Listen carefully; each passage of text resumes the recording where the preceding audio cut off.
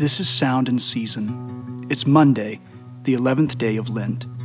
Our passage today comes from the letter to the Hebrews, chapter 6, verses 1 through 8.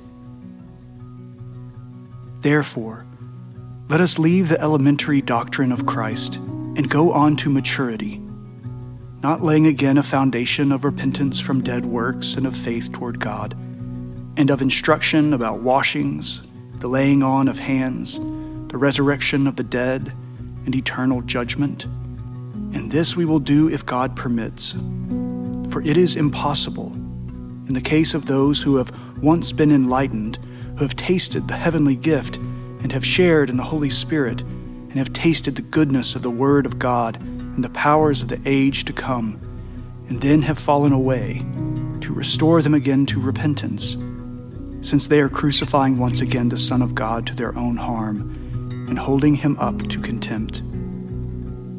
For land that has drunk the rain, that often falls on it, and produces a crop useful to those for whose sake it is cultivated, receives a blessing from God. But if it bears thorns and thistles, it is worthless and near to being cursed, and its end is to be burned. This is the word of the Lord. Thanks be to God. Our reflection for the day comes from the 20th century Welsh pastor and theologian, Martin Lloyd-Jones, and his collected sermons on Hebrews. This, it seems to me, is the very exhortation that many need today. We are living in an age that is characterized by confusion and uncertainty. This is obvious in the world. Standards are disappearing. Nobody seems to know what to do or what to say. Alas, it is even an age of confusion in the church. Until recently, everybody agreed about certain things, but this is no longer so. This age of utter confusion is the result of immaturity, superficiality, and a lack of knowledge. This is not a new complaint against God's people. The prophet Hosea was given a message by God to deliver to the children of Israel. My people are destroyed for a lack of knowledge. That was true then, and it is true now. If you do not have knowledge, you will not have standards, and thus you cannot evaluate things. You cannot judge anything. So it seems to me that it is as necessary as ever for us to face this exhortation. Let us go on unto perfection. Let us go on to maturity. Let us cease to be children. We do well to ask ourselves this simple yet profound question. Are we growing? Are we advancing?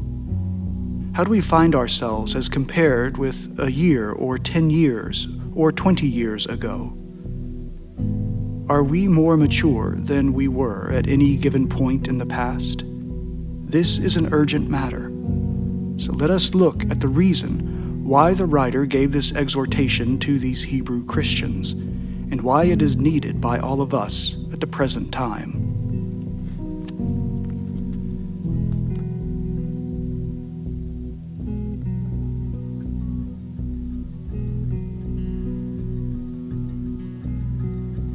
Christian life, by definition, is a developing and advancing life.